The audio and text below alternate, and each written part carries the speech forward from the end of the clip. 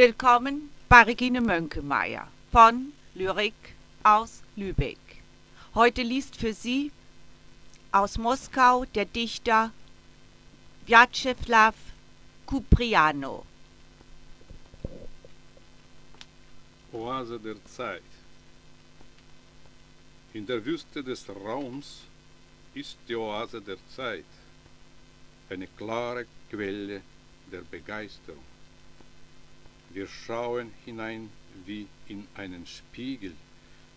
Wir trinken aus, was wir sehen, damit wir die Kraft haben, dort zu gehen, wo es nichts zu sehen gibt.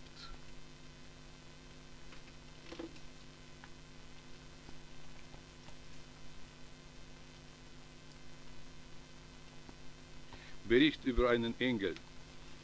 Der Engel wurde 13:40 Uhr in einem Gebiet aufgespürt, wo für gewöhnlich keine Engel verkehren. Bei der Festnahme leistete er keinen Widerstand. Derartige Nachlässigkeit gilt für einen Engel als undenkbar. Die Flügelspanne des Engels betrug 2,97 Meter beim Gewicht von 72 Kilogramm. Das Fliegen mit derartigen Flügeln ist vom Standpunkt der Aerodynamik nicht möglich. Der weiße Stoff der Uniform des Engels ist künstlicher Herkunft und nicht hermetisch, demzufolge erscheint der Aufenthalt des Engels im Kosmos als problematisch. Das Gespräch mit Gesellschaftswissenschaftlern hat der Engel rigoros abgelehnt. Demzufolge wurde seine Sprache als unartikuliert und untauglich für die Verkündigung des göttlichen Willens eingeschätzt.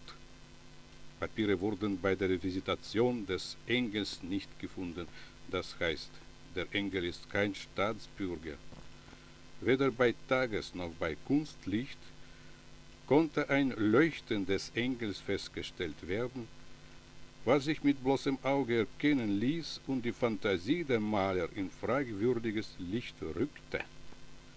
Das oben dargelegte bezeugt die Tatsache, dass Engel für die Wissenschaft ohne Interesse sind, sowie ihr Halten für Zwecke einer atheistischen Propaganda ebenso als nicht sinnvoll erscheint. Der oben genannte wurde freigelassen und entfernte sich 16:30 Uhr in Richtung Himmel. Und das hübsche Hippo-Gedicht.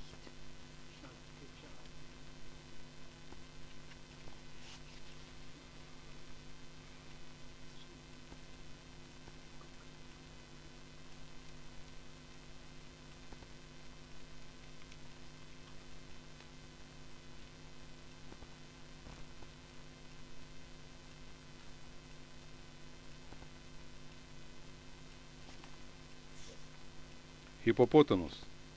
Einst wird unsere Zeit uns danken, dass wir dem gemeinen, blanken, Bösen auf die Schliche kamen, Hippopotamus mitnahmen.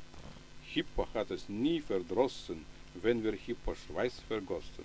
Hippo lag derweil im Bade, schmetterte die Hipparade, Popo schnarchte, wann's ihm passte, schniffte, schlürfte, schlemmte, praste, ließ die Hypothesen tanzen, kürte sich zum Hippopanzen. O, wir Nullen einer Welt, deren Nabel Hippo hält. Schon erschien aus schlauer Feder Hippopotamus in Leder, dass jed letzter von ihm wüsste, hebt man eine Hippobüste und vom Hippopodest er die Meute übeln lässt. Hip, hip, hurra, heil, hip, hurra, Hippo, Juga, du bist da. Popo selig wer erkennt, durch Hyperbeln popotent. Wer ob der Hypnose witzelt, wird von Popo scharf bespitzelt. Hippopot, ganz Hippospot, tritt ihn eigenhufig tot. Doch Historie hasst Hippose, Pot krepiert an Gripppsychose, Hippo aus, Hippo raus, Popo stirbt mit Popo aus. Blieb uns nur ein Grabgebinde und die lässlich schlaue Sünde. Achtung, Pot ist noch in Mode. Begemot, sein Bibelcode. Herzlichen Dank für die Lesung. Es grüßt Sie Regine Moenkemeier von Lyrik aus Lübeck.